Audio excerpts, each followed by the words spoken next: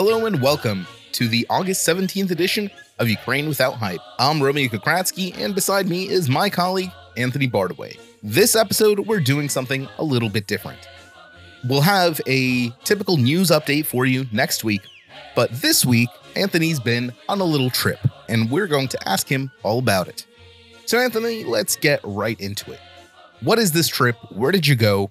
And where do we start? Yeah, so we have a pretty good audience crossover with the Eastern Border podcast, Kristaps Andressons. He came to Ukraine for another reporting trip along with a German documentarian, and they weren't able to do everything that they hoped for. We hoped to do more frontline stuff, but ran into permissions and certification issues, so that didn't happen. But what did happen was I went back to the south. I talked a couple episodes back about visiting Kherson about 2 months ago, about the flood and the relief efforts from the flood. And now I kind of saw some of the aftermath of that along the Dnipro River. But in addition to that, might as well just go in chronological order to give structure to this. Started off in Odessa. From Odessa, headed to Mykolaiv. From Mykolaiv, did not go to Kherson due to the permissions issues, but did go north of Kherson to the dried up riverbed of what used to be the Kharkovka Reservoir via Kryvyi, and then through there into the city of Zaporizhia, which is the other end of the Kharkovka Reservoir, and from there back to Kiev. So that was basically what we did about kind of the south central part of Ukraine. Now, I understand your first stop was in Odessa a few days after a massive missile strike on the center of the city, which struck and I believe partially damaged the city's famed Transfiguration Cathedral. Can you tell me a little bit about what you saw there and the state Odessa is in? Yeah, even last episode where I talked about this a little bit, I kind of was very mournful for the destruction of parts of central Odessa. It's very historical, very beautiful, very poetic, artistic, all that. But this time around, I was able to see the aftermath of this attack. Most of the strikes were mostly cleaned up after. They did not destroy the entirety of buildings. There were a couple museums that were damaged, but by then, a couple days afterwards, you couldn't really see too much of the damage. It had been swept up and everything. But the Transfiguration Cathedral was very heavily hit. This is the main cathedral of the city. It is actually under the Moscow Patriarchate, so Russian Orthodox Church. And the entire roof was basically destroyed. The inside of it had been cleaned up really within a day. Like the local population really put in the effort to make everything as tidy as it could be.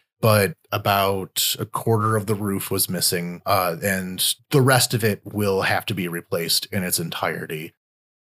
It feels like a pretty deliberate attack on the church. Now, I don't know how precise exactly the missiles that Russia was using on the Odessa strike, but I feel like, so for context sake for our listeners, the church is located in basically dead center of Odessa. And it's surrounded by a decently sized kind of green area park kind of thing. And there's nothing really that close to it to indicate that like there would be another target to aim for. It felt like it was very deliberately targeted.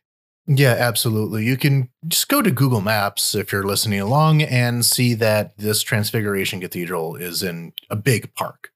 Like there's nothing next door to claim that could have been the target otherwise. And it's decently far from the port too. Like pretty far from the port. You can't be aiming. It would be an enormous deviation if you were aiming for the port, but somehow hit the church like that. That's strange. That strains credulity. Yeah, it's kind of the far western edge of the downtown area, whereas the port is the far eastern edge of the downtown area. That's kind of like the box of the layout of the city. And it hit directly on the, what's it called? It basically hit directly on the altar of the church, like where the priests do their singing and prayers and all that. That's where it hit smack dab in the middle of. So I don't know if they're aiming for a particular point on that church, But yeah, there's nothing around it, and it was a like dead center shot, not only on the city, but like this church specifically. There's no second guessing what was going on there. Did you have the chance to talk to any of the locals about it? How did they feel about these strikes? Yeah, I actually talked to the priest, or my colleagues talked to the priest, I should say. And he said that there were some questions that were avoided, namely, why are you still a part of the Russian Orthodox Church when that just happened? This man almost died. We can set the politics for maybe next week. But he was basically saying how the emergency services could not come right away because the Russians have become very known for these double tap attacks, meaning they will hit an area with a missile, wait about 20 minutes for all the emergency services to be there, and then hit it with another missile. They did that, and I believe still do that quite a bit in Syria. There are numerous stories of first responders and volunteer rescuers in Syria falling prey to this tactic. Yeah, extremely common. It is their MO. So the priest calls up the fire department, says, help, our church is burning to the ground right now. Fire department says we have to wait a bit to avoid the double tap, which has killed a lot of emergency responders in Ukraine. So he says, okay, I'll do it myself, and goes in with, a hose and a bucket of water to try to take care of the inferno on his own. He was clearly very shaken by this event. I was talking to him a bit later, like he's trying to keep the community together because, of course, he is the priest. Like I said, he'll have to do some thinking about his organizational affiliations in the near future, but he's really just trying to hold together this huge community that would have been at this church, because this is the main church of the city. It's a very beautiful church, very big church. And it is pretty much constantly booked for weddings, for baptisms, for every kind of community event you can imagine. It's the city's like central church. It's one of the landmarks of Odessa. Yeah, it's August. It's wedding season. Things are going on there. The security guard did not want to be super interviewed much, who was there, but the security guard who was there at the time was very shaken by this. And of course, he tried to, help with this emergency situation. I'm sorry, I don't know all my church terms, but basically the awning, the gazebo of the altar was kind of knocked over to the point where the columns were all just resting on the wall. So it felt very not safe to walk underneath this giant concrete gazebo thing that looked like it was about to fall over at any minute. That will have to be taken care of soon. I'll post some pictures on the Patreon, actually, and in our Discord, which we'll advertise later, about about what this looked like for the visual of it, because it's very hard to describe just how bizarre this is. For example, there were some other things there that, were I a Christian, would take as a sign from God. Whereas the wall of one of the frescoes, like the paintings on the wall, basically everything was knocked down except for Jesus himself, making it look like the crashed roof was like on his back. And then on the wall opposite to it, everything was burned off of the wall except for Jesus. So just your basic level of coincidental Christian symbolism. Yeah, the kind of thing that I have full confidence will soon become some kind of relic or something, because that's eerie. And speaking of relics, did the priest mention any reconstruction plans? I mean, they certainly must not be leaving the church in that state. No. So at first, like I said, the cleanup of the church itself was pretty rapid. So all the debris and stuff was organized into piles and all that. That happened within the first day or two. Now the issue is, number one, the roof. So there's one corner of the building that is pretty heavily destroyed, but I think they can just kind of wall that off, demolish it, do something with it. But the important thing in order to eventually reopen it is to, replace the roof. It's not salvageable. So they're trying to get that going as soon as possible. But I do not know what they have put together yet. I don't think anything has really been put together yet, just because they were in the stages of figuring out what they have to do. But yeah, just replace the roof. They'll likely be gathering some funds for it, but I think it will take some kind of priority just because of the importance to the city.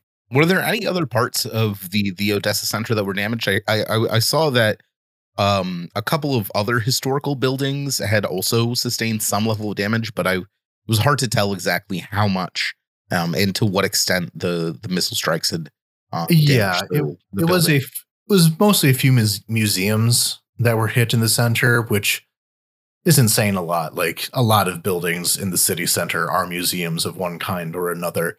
I went by some of them. They did not look too heavily damaged at this point, though they were closed because there was still damage to the interior. Like the debris came in through the roof on these things. So there was damage to the interior of these buildings, but I did not see too much to the outer walls, at least the ones that I went by. I was in Odessa a bit earlier in the summer, and like summer season was in full swing. There were not that many tourists, but there were still enough tourists to fill up all the restaurants in the evenings, and people were out in the streets, and it was almost like your normal Odessa summer evenings. After the missile strikes, were there a lot less people on the streets? Was there kind of an atmosphere of panic or worry? No, not at all. I think there is definitely there's more security, more police on the street this time around than last time. Probably look on the lookout for spotters, infiltrators, that kind of thing. But overall, yeah, it's still summer vacation season. Even right next to the church, in the park around the church, like there's a playground immediately next door to the church that's like gigantic, and it was still full of kids. In that park, there's also a bunch of people playing chess all the time. It's a chess park, one of them. You get the idea. They were still there. The park was still being used exactly how it was right next to the church. The beach was slightly less busy than it usually was, but there are actually big signs all around the city saying, do not swim in the water. There are mines. There are contaminants. It is dangerous. Do not go there. But the beaches still had quite a few people there. So not everyone exactly listening to the warnings. I gotta say, it's a little heartening to hear all that, considering Odessa is for those listeners who may not be too familiar with Ukrainian subcultures. Odessa is considered very special. Odessites are like historically considered the funny ones of Ukraine. Like you can always rely on someone from Odessa to have an apropos observation or a joke for basically any situation, and it's pretty heartening to hear that kind of attitude has kept through even after these strikes. Yeah, and before we move on to other stuff, I'll have to talk about the, I guess, fixer. There was another journalist at the church. One of my colleagues, the German documentarian Victor, he was doing a lot more at the church than I did because I just other work I had to do at the time. But he even got into like the bell tower of the church, went all the way up. Like he was very involved in the church. He's coming out with a documentary that will feature it quite a bit in the coming, I don't know, 2 months, he said. But through his connections there, he was with another journalist who did have a fixer. We did not have a fixer.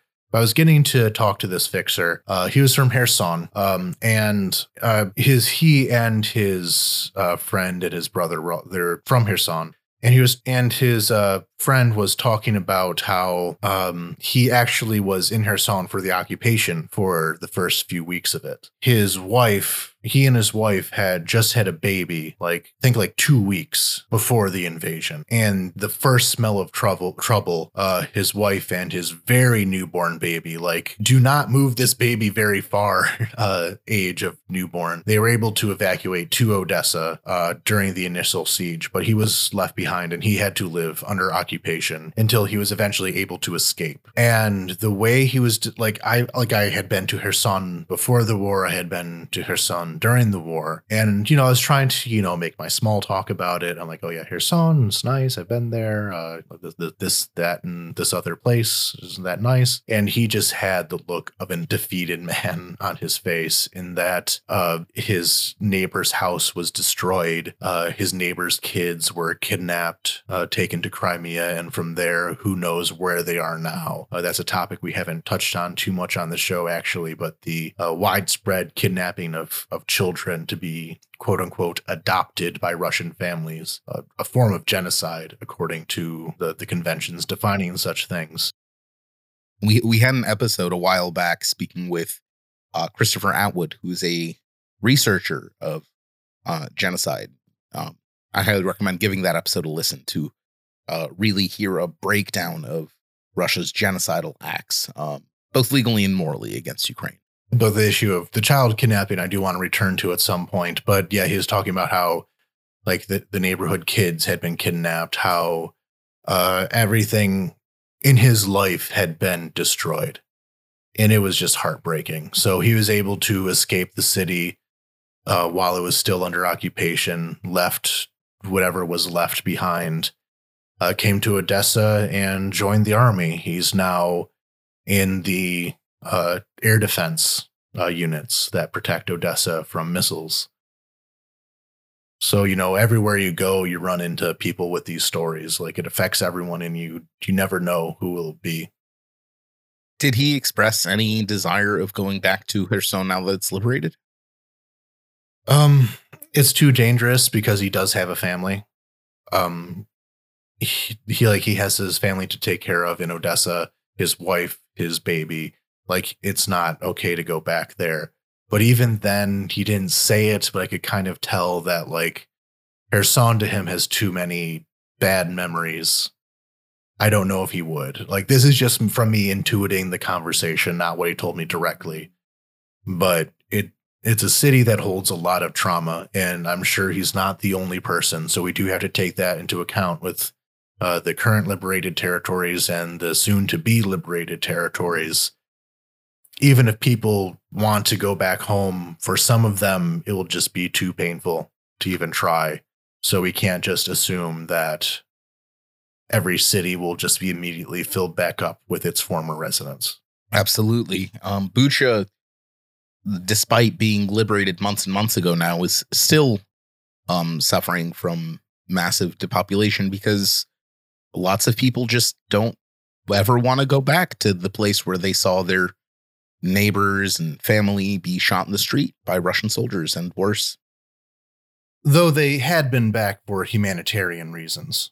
And to follow that up, the other Kherson soldier, it turned out that we had kind of crossed paths in Kherson, actually. So as I told in the episode with Kherson and in my article in the Kiev Independent, I was shelled. The boat that my group was using was torn up and kind of floated off to sea somewhere. We don't know what happened to it after the incident, but it turned out that this exact guy who I ran to in the Odessa church is the person who recovered the boat. He was 10 minutes behind me. Like, he was in the water when the shelling happened and coming back to shore while our team was leaving shore. So he was able to recover our boat. And I still need to contact the people who own the boat, telling them that it still exists somewhere in its completely tattered and broken form. But that was completely crazy to me because I was telling him, I was in Kherson a month ago and got shelled. And he's like, oh, you're the guys who got shelled. I'm like, yeah, that's us. Like, we were there too. Small world. Now, Odessa wasn't the only place you visited in Odessa Oblast. I also heard you had a bit of an adventure near the Transnistrian border. Yeah, this is another thing that I'll probably direct people to Eastern Border about for the full story, just because it's so incredibly silly. But so apparently Kristaps got a message from one of his fans to check out this one village on the border with Transnistria. Summary, it is a region of Moldova that was occupied by the Soviet army in the early 90s, fought a war against Moldova in order to basically stay the Soviet Union and has been a Russian appendage ever since, and is pretty much run by the Russian mafia. It is a Russian mafia state. So we go off to this one village. To be fair, that doesn't really differentiate it from Russia proper. It's worse. And if you want me to describe what it means worse, check out our last month's newsletter. But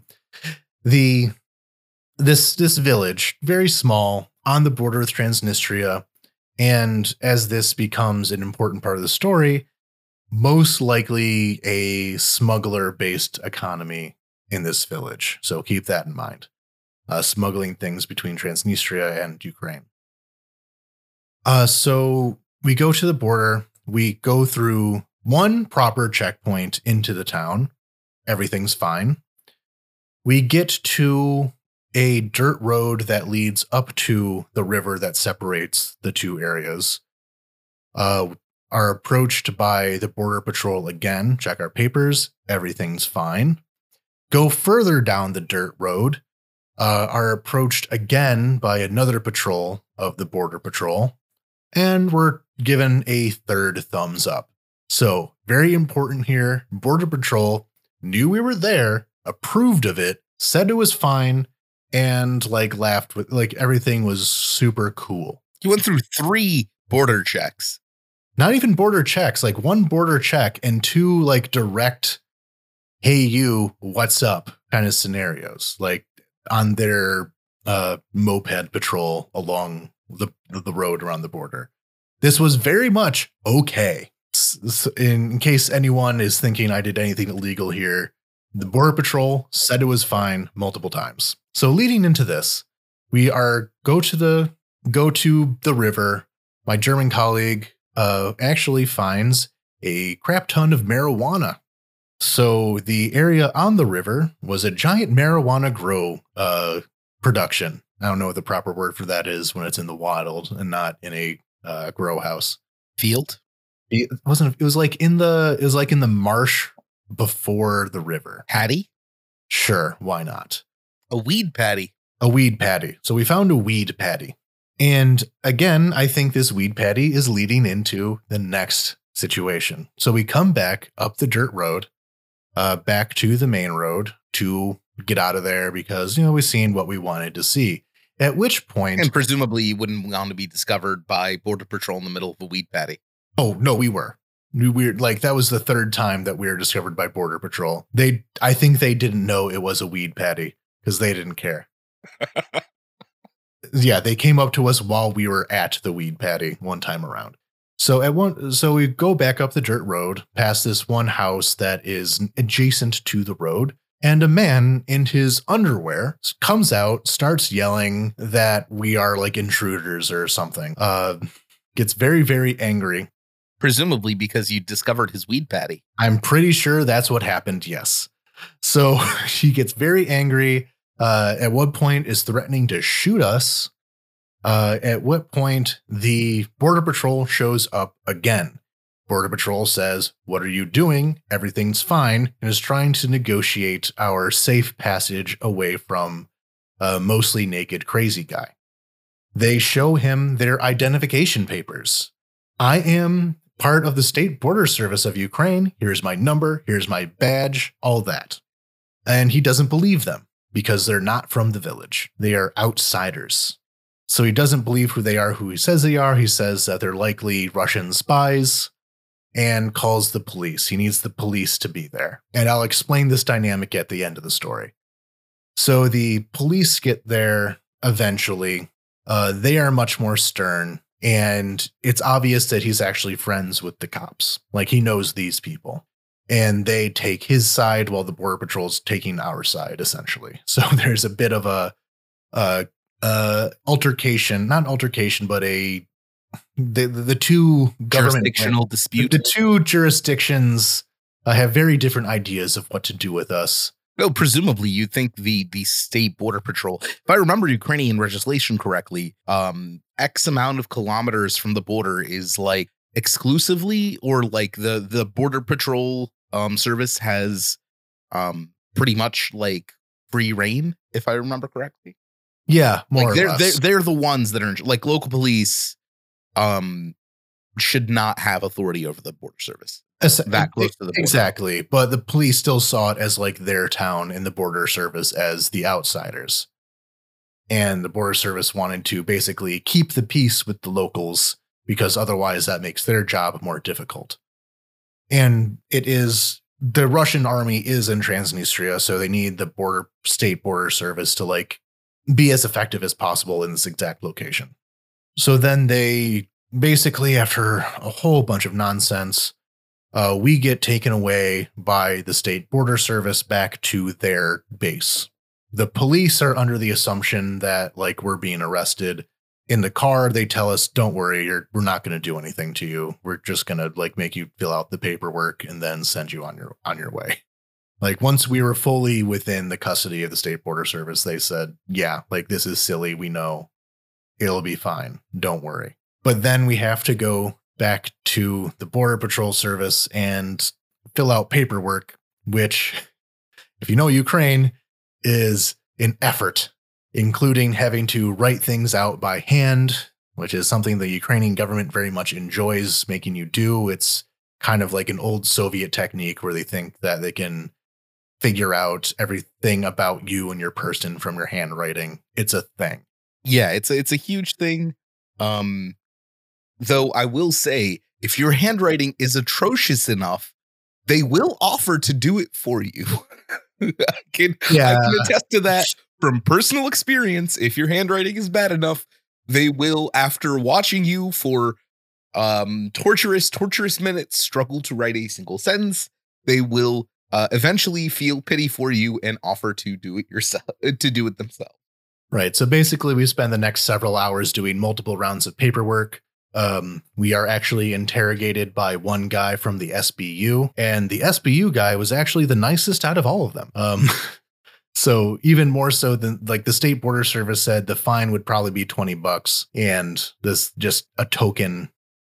So what exactly was the fine? Like, what was the charge? That like presumably there was some administrative like rule that you violated or something. Basically, being in a restricted area. I think they would have been nice enough to warn you about that when you'd gone through the 3 checks prior to this. Well, yes, but it's not assumed that a crazy naked guy will come out and threaten to shoot people if they aren't arrested. That's the X factor in this altercation. So, but because in the end, the border service said it was fine. SBU guy, intelligence, Ukrainian version of the CIA, FBI, he said everything's fine. Like, obviously things are fine. They looked through our phones. And funnily enough, I was just doing a bunch of paperwork for my bank. And a bunch of tax forms and stuff. So on my phone was basically the entirety of every document that I have, which made things easier for them in my photo roll. But we stayed there. But yeah, the SBU guy is like, obviously this is fine. Like, just let them go. Like, it's no big deal. They're very clearly not infiltrators. And we actually ended up kind of messing around with the crazy naked guy because he kept saying, we're right next to Transnistria. Well, we were saying, what's Transnistria? We don't recognize the existence of Transnistria. You mean Moldova? And that got him really mad. So that was fun. And then, of course, the SBU guy said, like, when we said next to the Russian occupied section of Moldova, he's like, oh, yeah, that's good. That's fun. But yeah, so in the end, it turned out that we had to pay exactly $3 as a fine. That was our punishment for being in a restricted area. Whatever. $3. Yeah, I accept my punishment. Though I'm going to be clear, just for the record, I am still not entirely sure what you violated in order to be fined in the first place or why the fine was applied. That is not clear to me. Because it's a border area with technically kind of frontliney because the Russian army is. But then they wouldn't have let you through. Yeah, like it's very much a technical violation rather than a pragmatic violation. And it's all because we found what was probably this guy's illegal weed grow situation, and that made him very nervous. Which brings us to why he called the police rather than, even though the border guard was right there. police are mostly local. And as you can probably guess from any local area, especially one that is heavily reliant on the smuggling economy, which this village is, the police are in on it, or at least are aware of it and allow it to happen. They sort of definitionally have to be. Yes. Yes. So even if they are clean, it's just because they choose not to enforce these things. Whereas the border guard are from elsewhere. They are outsiders, which is why this guy did not trust them. Because criminals tend not to trust outsiders. That's just a rule. They'll all say that that particular situation with border guard is likely a result of recent reforms that were taken just a year prior to the Oakdale invasion. Precisely. I don't know if our listeners remember. I'm actually not sure if we covered this or not. But a few years back, basically the entire leadership of the border service was fired for gross incompetence and corruption. Because, well, they were grossly incompetent and corrupt. And Ukrainian border guards historically have had a reputation, let's say, for massive corruption and incompetence. So the fact that there are new border guards and their entire basically system has been overhauled has probably not helped the smuggling trade. Exactly, because you want locals to be watching. If you're a criminal, you want the cops to be like your childhood friend. If you've seen The Departed, that gets the idea across. So the state border guard here, they were all from, anywhere in the country, just assigned to this area. A lot of them had previously been assigned closer to the front line. And this was kind of a resting rotation, kind of like a less immediately problematic posting to have. Give some context for this. While the Russian military, while there are elements of the Russian military stationed in Transnistria or the Russian occupied part of Moldova, it's not a large portion. I believe it caps out at about 5,000 men. And they are not well equipped. Like, that is not a prestige posting in the Russian military. So the threat from them is purely academic, while like technically they could ford the river and invade. It would just be a bunch of very poorly trained guys with small arms who would not survive the attempt. Yeah, not that hasn't stopped Russia before, but Russia has not shown any indication that they are planning or will use the troops that they have stationed in Moldova. Yeah, it's not a real threat from that direction, but there is, of course, a lot of smuggling that happens.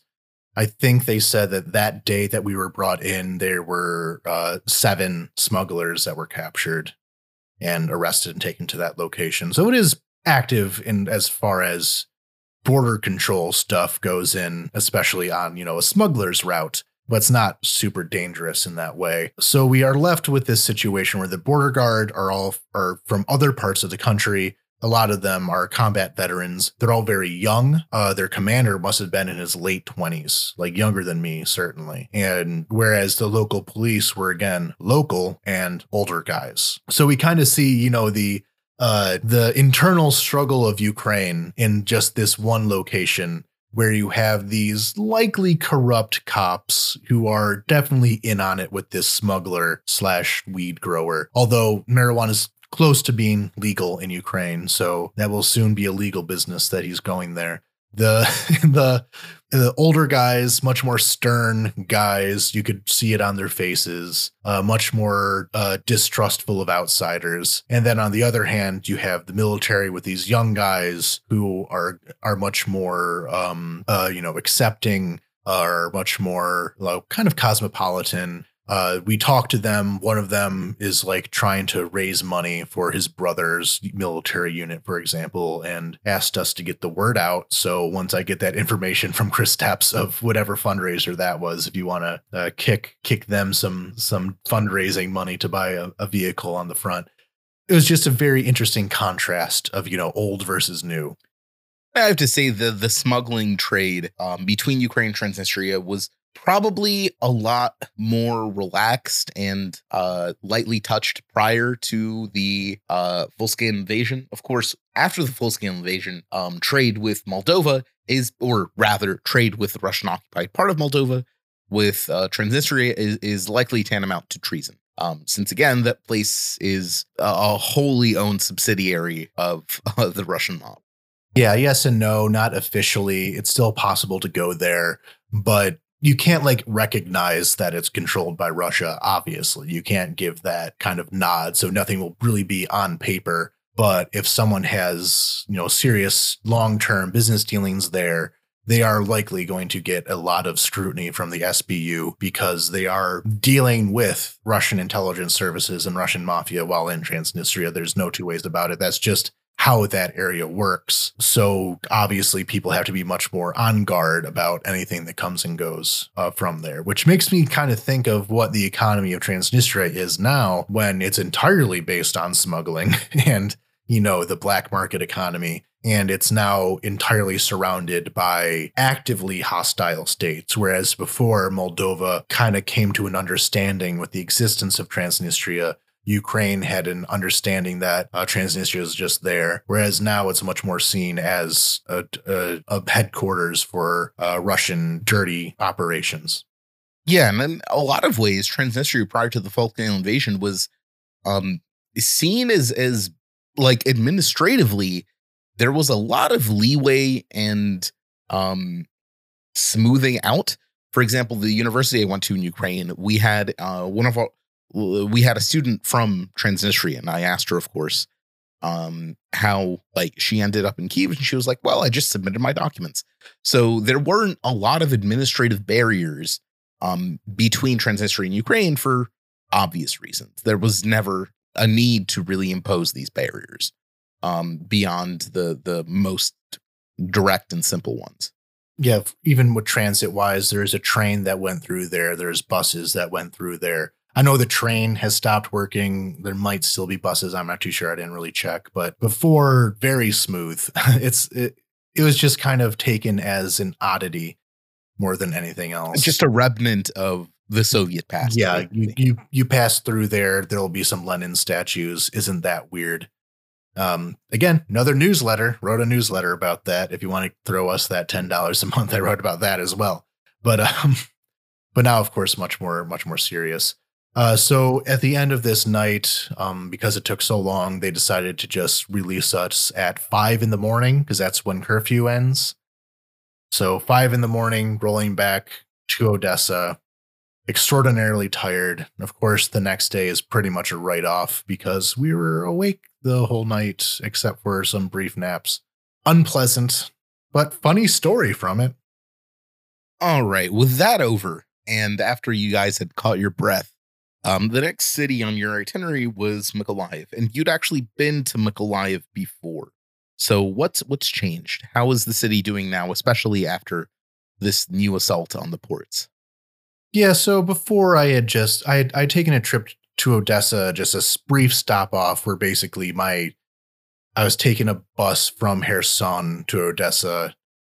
During my Kherson trip, basically stopped in the center of town for 10 minutes and moved on. So I kind of had seen Mykolaiv since my reporting trip back in October, I'd say, when it was the front line.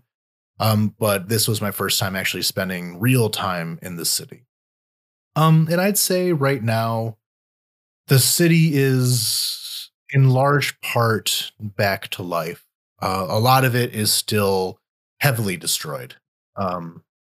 So the Admiralty building, which is a main part of the city center, the left half, the left wing of the building was destroyed. There's a theater that was destroyed. There was a restaurant that I had been to in peacetime that was destroyed. the visible scars on the city are still very visible. Um, at a few points, I saw that where cluster munitions had hit, I saw the flower pattern on the concrete of where a cluster munition kind of scattered its explosive debris.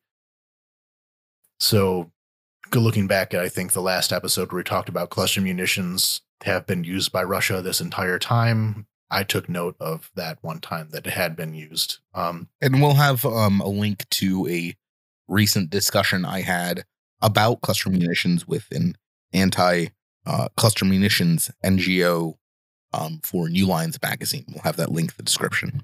An interview that I listened to while I was waiting in line for a shawarma in Odessa, by the way. So that's how I listened to that interview, with shawarma in hand. So the rest of Mykolaiv, the city center had mostly opened up again, except for the about 2 blocks directly around the city government buildings. Again, the city hall had been destroyed during my September-October trip. Don't remember. I actually went into this destroyed building. That was cool. I posted pictures of it at the time. But and during the siege, basically the entirety of the river walk area was shut down. Now it is only the area immediately around City Hall, and the rest of it had opened up. And in that area, like how in Kiev they have the displays of the destroyed Russian tanks, they did the same thing in Mykolaiv of displaying the tanks that had been destroyed while Mykolaiv was the battlefront. But other than that, most things had opened up again. There were actually restaurants open this time around. Much more people were there. The city is recovering just because it is no longer a frontline number 1 city, but rather behind another city in the front line. So not quite frontline anymore. And that's enough for people to go back and start rebuilding. Though, of course, like I said, it's still very heavily damaged. As far as I understand, the port infrastructure in Mykolaiv has basically been made non-functional. It was non-functional this entire time. Basically, Mykolaiv, in order for Mykolaiv boats to reach the Black Sea, they would have to go by they would still have to go by quite a few Russian defenses. There is the Kinburn Peninsula, which is technically part of Mykolaiv Oblast, though it is more attached to Kherson Oblast, like physically.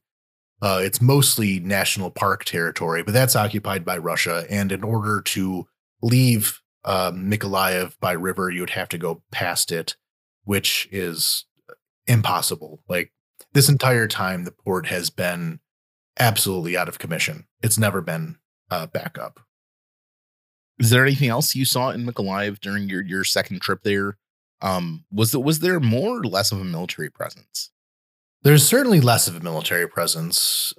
There's a few points I remember, like military bases around the city that are now not that anymore. There's guards and all that, but I think if you weren't directly next to the city government buildings, you probably would not see too many soldiers. No. It's good to hear the city is at least starting to slightly recover from all the damage that it's taken. What was your next stop? Yeah, so from Mykolaiv, our plan was to see, well, we wanted to go to Kherson, but like there were permissions issues. Not everything was up to date. So I did not want to take everyone else to Kherson when I was the only one that was allowed to be there. So instead, we kind of bypass Kherson and go to look at the Kakhovka Dam. So the Kakhovka Reservoir. So when the Kakhovka Dam was destroyed and the flooding happened, we talked about this and we'll talk about it more, of course. It drained the reservoir behind the dam. This reservoir stretches from Novokhovka, just north of Kherson, all the way up to the city of Zaporizhia, where the next dam is on the Dnipro River. The Dnipro River is a series of a bunch of dams. Like, there's a lot of dams on this river. So this reservoir was just in between two of them. But now what used to be a gigantic lake is now largely dried out, and we wanted to go see it. So on the way there, we passed through Kryvyi Rih just because it's a long drive and all that. So Kryvyi Rih It is a big industrial city within the Dnipropetrovsk Oblast. It was kind of close to the front line while the bank of the Kherson region was occupied. The Russians tried to reach up into Kryvyi Rih, but never really had the juice to go to the outskirts of the city itself. But this city, not a big tourist town. We didn't have too much to do there. We just stayed the night and moved on. So from there, not to disparage Kryvyi Rih, it's of course one of the largest cities in the country. It is where President Zelensky is from. But for our purposes, we didn't have much to do, because we wanted to move on to see some of the areas around what used to be this reservoir. So I marked off a few points on the map, and the most important one was a tiny village called Pokrovska. And this is where my weird history brain came to mind. So I'll now explain what I wanted to do as a project before the war happened, and how it completely changed now. So along this stretch of river, it used to be kind of the Cossack heartland.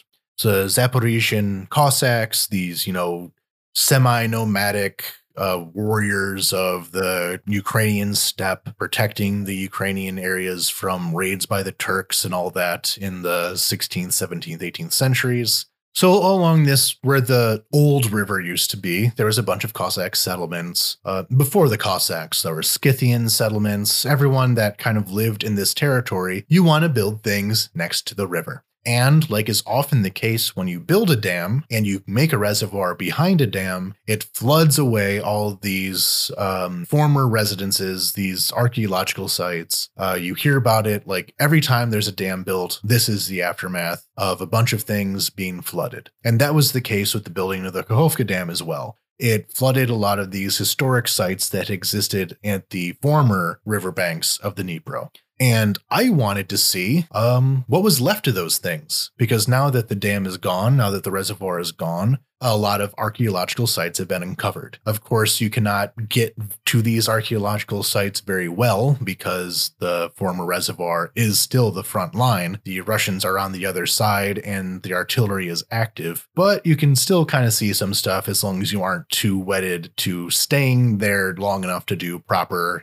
excavations and all that. So I looked at the map where some of these former Cossack sites were, and I found one particular that used to be called the New Siege. So it was one of the capitals of the Zaporizhian Cossacks. It was built along the Dnipro River.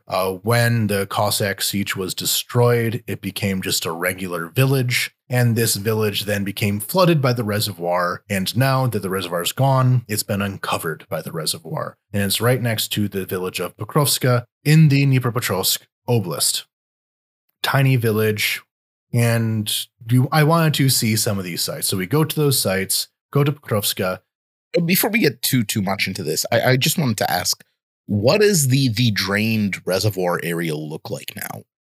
So the drained reservoir kind of looks, it's hard to describe. It looks like a big wetland, which is what it is. All the vegetation that had been at the bottom of the river, all the seaweed or anything like that, now is grass.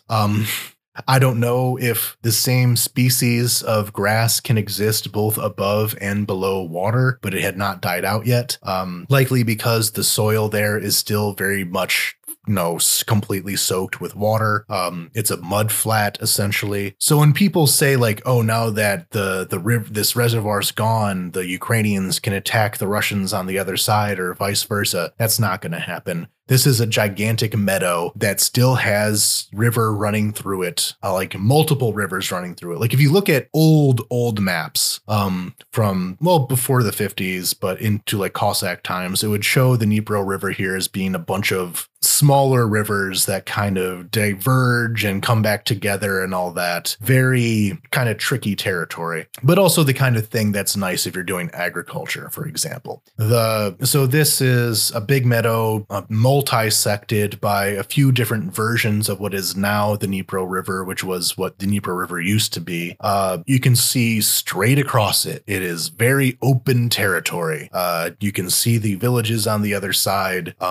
It is nothing if you wanted to attack across this area, you are taking a tank across a bunch of mud flats, multiple rivers. in open view of enemy artillery. Not a good idea. Is my summary of that situation. But it is pretty.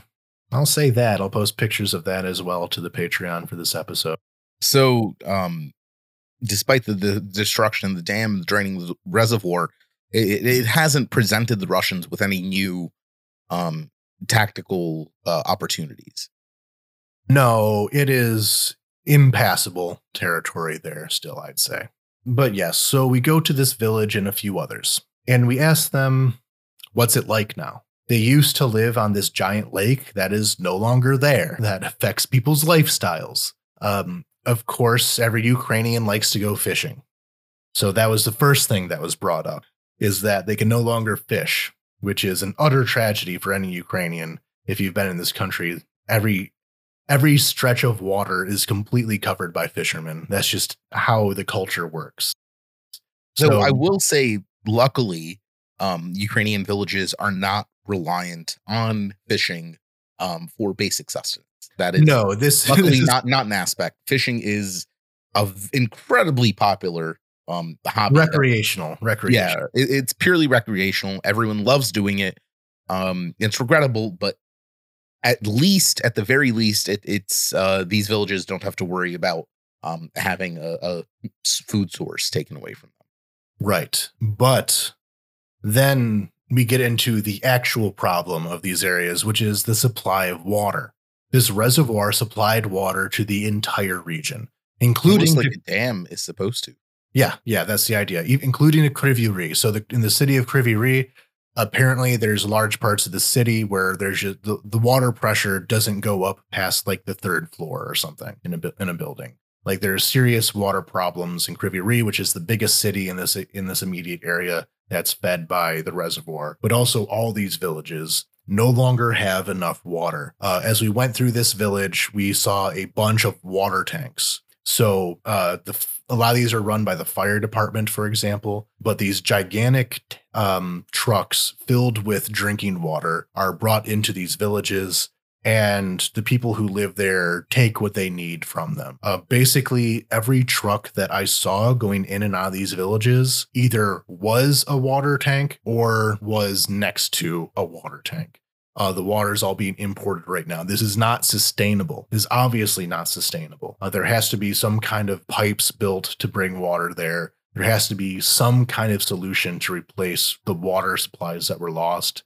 A lot of this is agricultural land, and so far the rains and the tributaries of the Dnipro River have provided enough water so far for their crops, but their wells have run dry. The water table has drained out as well, or is getting close to draining out. So that's going to be a problem coming up very soon. And it's kind of a humanitarian disaster in one way, but stable enough that people don't have to like run from it, because they get enough aid to like keep things at a stable level, but not enough to thrive, certainly, and not enough to continue as things are for a very long time. I also want to note that Kryvyi Rih is, like you mentioned, part of the or right next to what is kind of the agricultural heartland of Ukraine.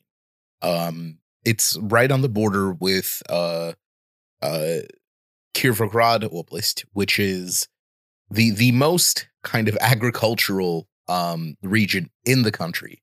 And obviously it's incredibly important economically for that reason.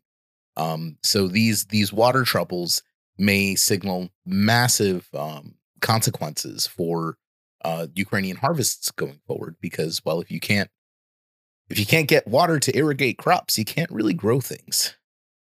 Right. Like, for example, throughout history, a lot of Kherson Oblast was kind of arid. So because they had really high quality soil, it was, of course, good for growing for that reason. But because Kherson Oblast is not very, or Kherson into Zaporizhia Oblast does not have very many rivers that run through it. Well, except for the Dnipro. Except for the Dnipro River, of course, but that requires a lot of infrastructure in order to build the irrigation around it. So this is all very arid, kind of semi-arid territory that doesn't get as much rain. So it has kind of relied on the irrigation from the Dnipro River in order to support the agricultural industry here. And without this reservoir, like there are other solutions that can be found, but you can't find those solutions under Russian artillery fire. Which is the factor here, which makes an environmental and economic disaster far worse than it would be under if this was a natural disaster.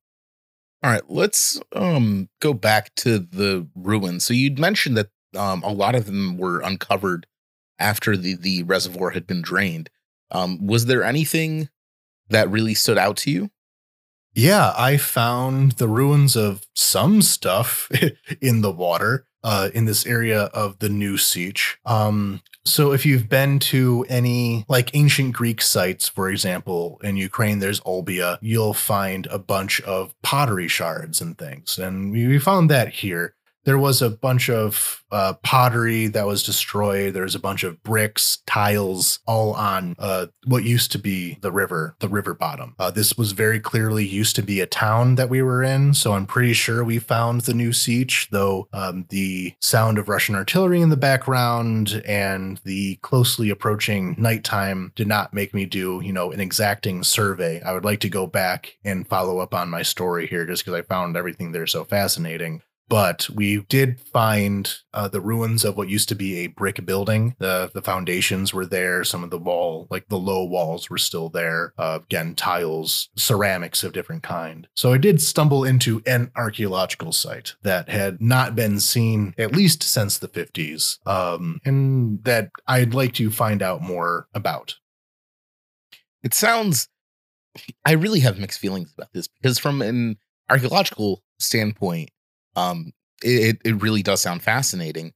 But just from a humanitarian standpoint, it's like the archaeological discovery is the direct consequence of a humanitarian catastrophe. And it's hard to really be as excited as I normally would for this kind of thing because it shouldn't have happened. These ruins under normal circumstances should have stayed buried. Yeah, well, the way that I'm kind of thinking about it is that the human built environment around the reservoir is not very old, only a few decades since the 50s. So everything adjusted to that. The water system adjusted to that. The agricultural system adjusted. The layout of the villages, everything about life there is a result of deliberate decisions made by the Soviet Union and then independent Ukraine since the 1950s, and really the Soviet Union. And at the time when it was built, the building of this dam was kind of a natural disaster. Dams are tricky things.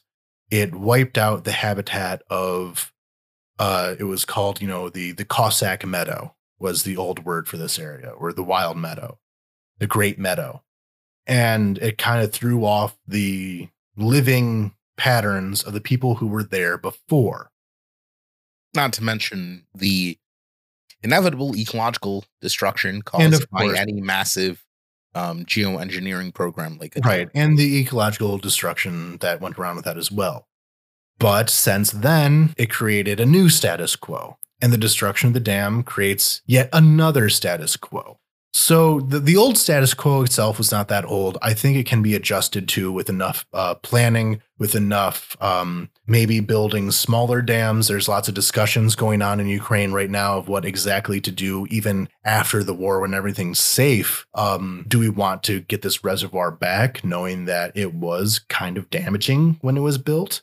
Do we want things to go back to normal? Do we want to take this opportunity to think of X, Y, and Z, 100 different possibilities for what else to do with the area? We can't really answer those questions now because we can't exactly build another dam with the Russians on the other side of the riverbank. It just doesn't work. So we have to find these temporary solutions. But in the long term, we have to think of what we want to do with this area. I think in the long term, this will absolutely be one of the major national conversation. Huge. Yeah. What Like exactly are we going to to do because I don't know what to do with it. Obviously, I yeah, don't neither think do I. Yeah. Neither of us are agricultural experts. Neither of us are local to the region. So whatever opinions we may have really don't count for much. Though I want to say that there has been a huge loss already felt by basically all Ukrainians, and that is the watermelons. From around mid-July to September, October is traditionally watermelon season in Ukraine, and we usually have our local domestic watermelons from Kherson Oblast, and they just don't exist. Every single watermelon at the market is currently being imported from Turkey, and they are about 10 times as expensive as our domestic ones for I, I obvious got reasons. s- I got some from Odessa, some Odessa region watermelon, but they're not the same. I'm sorry, Odessa region. You're not a Kherson proper Kherson watermelon. watermelons were really something special. Perfectly sweet, like just you had really big versions, but you could find normal like 6 kilo ones that you could actually carry, and they were something special. And this is absolutely a loss that's going to be felt. That is being felt by basically every Ukrainian because watermelons and corn. That's basically the definition of the Ukrainian summer. So whatever happens in the future, I really hope it involves some consideration for Kherson's watermelon. Yeah, so I guess to sum things up from this leg of the journey, the project that I had mentioned earlier that I wanted to do was basically how the Dnipro River had historically been very troublesome.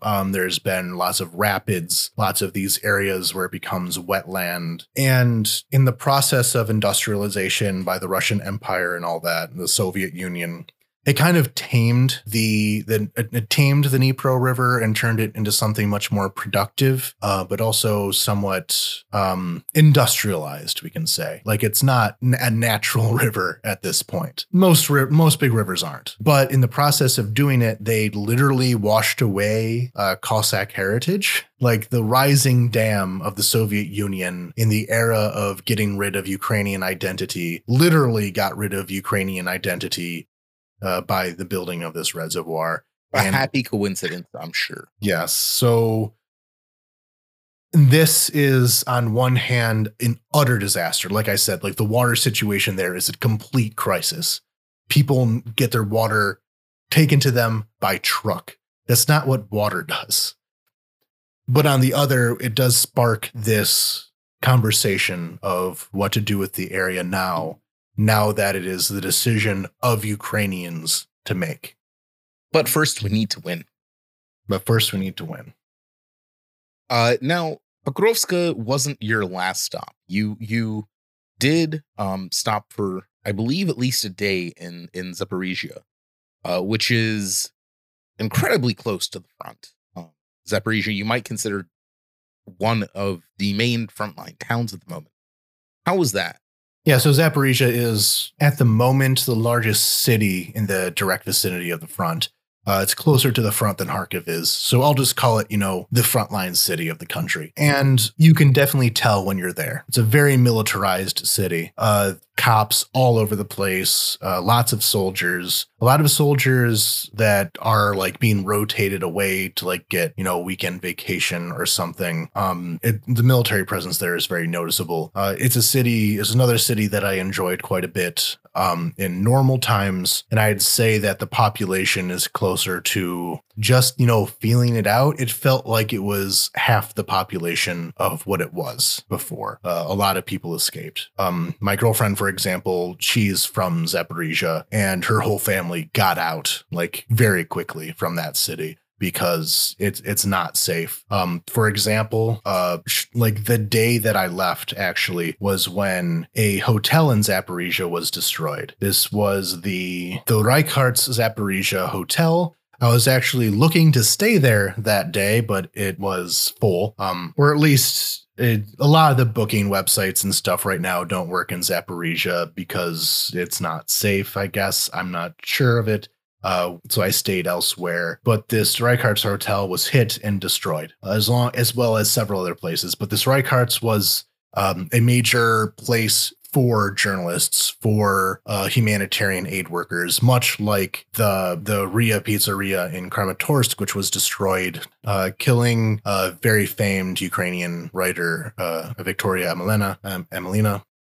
It really seems like the Russians are making a habit of targeting these kind of popular with journalists Very and much onto a your site. pattern, because they had done the same thing to another city that's kind of escaping my mind right now in the Donetsk region. But the same thing, they hit a restaurant slash hotel thing that where a lot of the humanitarians and journalists. Russia has, over the past, 2 months, has made a very obvious policy of targeting these gathering points for internationals, for the kind of people who get the word out about the war.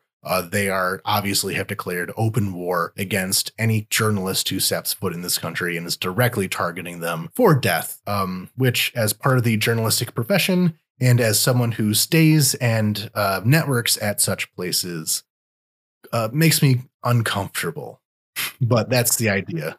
That's the idea that Russia's going for. Now, um one of my main questions, I think, for the Zaporizhia leg of your trip is, so Kiev has um it's basically normal. I mean, we are in a war, air raid sirens go off pretty frequently, but Kiev in a lot of ways really feels like Kiev. It doesn't feel besieged like it did during the actual siege.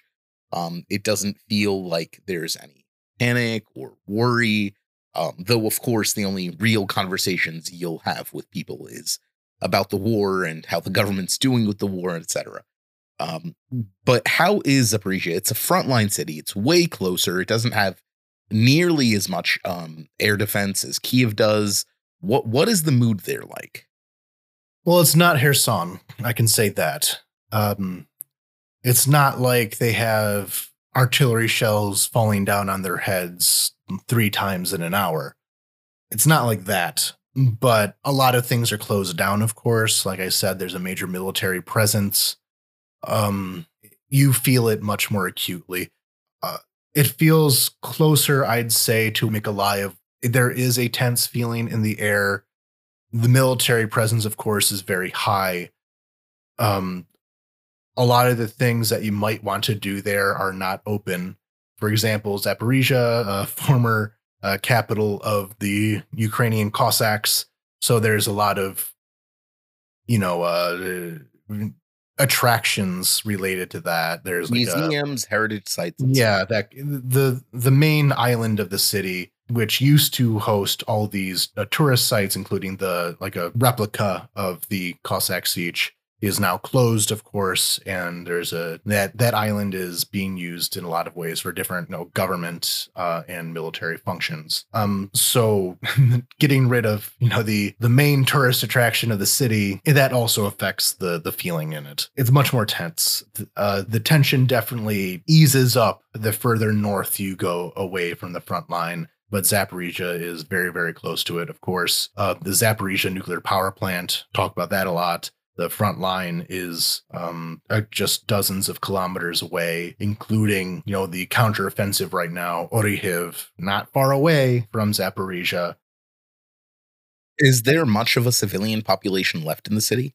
When I went to Kharkiv last year, not long after the Russians had begun withdrawing from the northern portions of Kharkiv Oblast, it was very clear that the city was not quite a ghost town, but very underpopulated, compared to how it should be. Definitely underpopulated. Yeah, it felt like half. Don't quote me on that. I'm very bad at judging numbers, but it was very, very noticeably depopulated. And of course, a lot of the people who would be there are also people who came in from the villages around Zaporizhia of what is now the front line. So even the people who are there are not necessarily, locals of Zaporizhia, but rather IDPs who came from the even more intensely hit areas. Did you fall under any sort of Russian attack while you were in Zaporizhia? No, no, we actually got quite lucky throughout this entire trip. We didn't have any too close of calls. We kind of missed things by a day or two in some of our locations, but we didn't have to deal with anything, no. Well, it's good to hear that you didn't have any adventures in Zaporizhia. I mean, being uh, having a conflict with a likely weed smuggler near the Transnistrian border is one thing, but I'd be quite a bit more worried if you had any sort of adventures in Zaporizhia or in that region. No, the only Zaporizhia adventure is that on the drive back to Kiev from Zaporizhia, we had a flat tire, kind of close to Poltava, in almost the middle of nowhere, but not quite. So we had to. Well, I stayed with the car, and the other two had to hike back about 5 kilometers to the last village to find a car repair place that was open 24/7. So that Well, that is I a we much had a much better that is a much better alternative than getting shelled. Yeah, there was a lot of, I'd say, bad luck throughout the trip, but not in a, lethal sense of the word. I think during a war, anything short of getting shelled or shot is actually good luck. Yeah, everything fine. So you made it back to Kiev. What's your overall takeaway from this little excursion?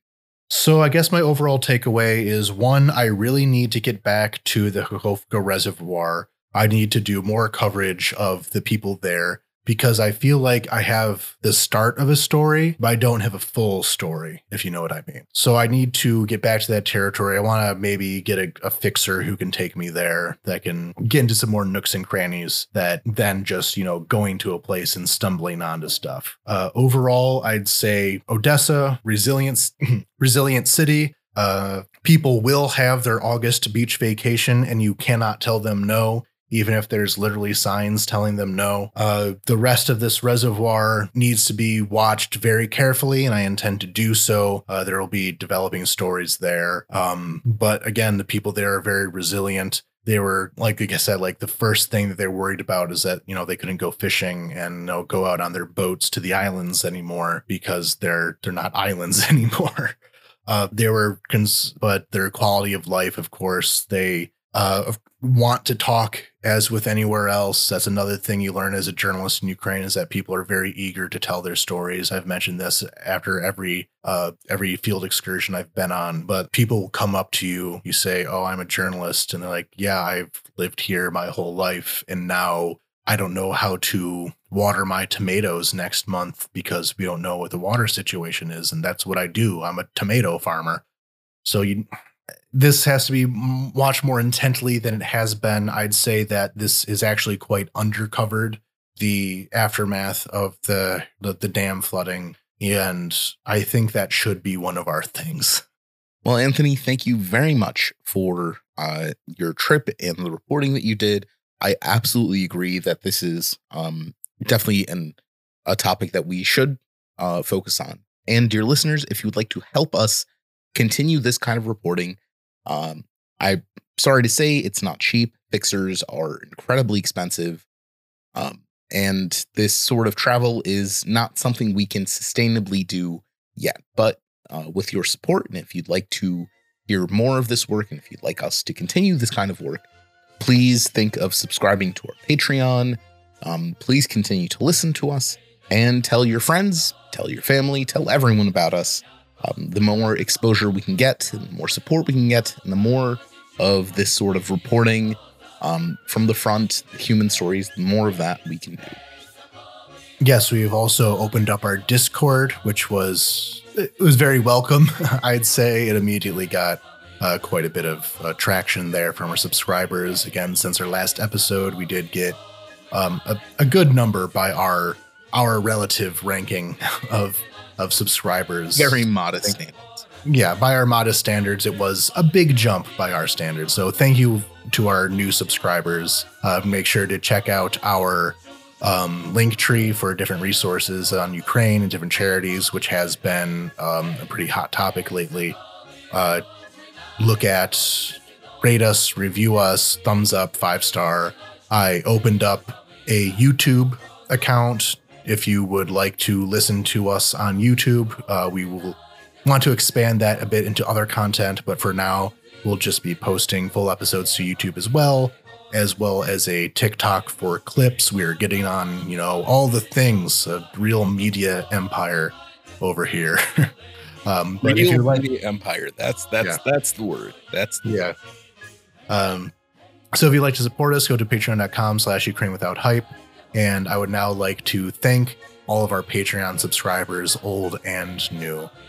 Thank you very much to Deborah Grazer, Will Stevens, David Shepard, Dawson, Giorgio, Ivanika Krotskaya, Michael Drucker, Anna Karen Person, Anonymous, Devi, Dimitri, Etienne, Jan, Jenny Louise, Justin Devendorf, Kevin Albritton, Michael Wickman, Mike Perone, Sander Bongers, Scott Webley, Shieldwall, T-Bart, Adam Poppenheimer, Ada McDowell, Alex Grochmel, Anastasia, Barbara, Big Rob, Captain Technical, Chris Bennington, Bristol Burns, Daniel Spring, David Wall, Emily Bavona, Eric Honnold, Grace Krause, Had to Laugh, Jacob Hoem, James Wise, Jerd, Julia Lindsay, Laura De Leon, Levy Grove, Marguerite, Marianne, Matt Miller, Melissa Koselko, Another Anonymous, Noam Hart, Paul Bailey, Randy McGurlin, Sanjay, Scott Barry, Scott Gengris, Scott Tokiuk, Steve Bien, Stuart Akers, Subtle Knife, Thomas Sobiek, Veronica, Victoria, and Wandering Lens. Thank you all very much for your support. And until next week, when we have our news update,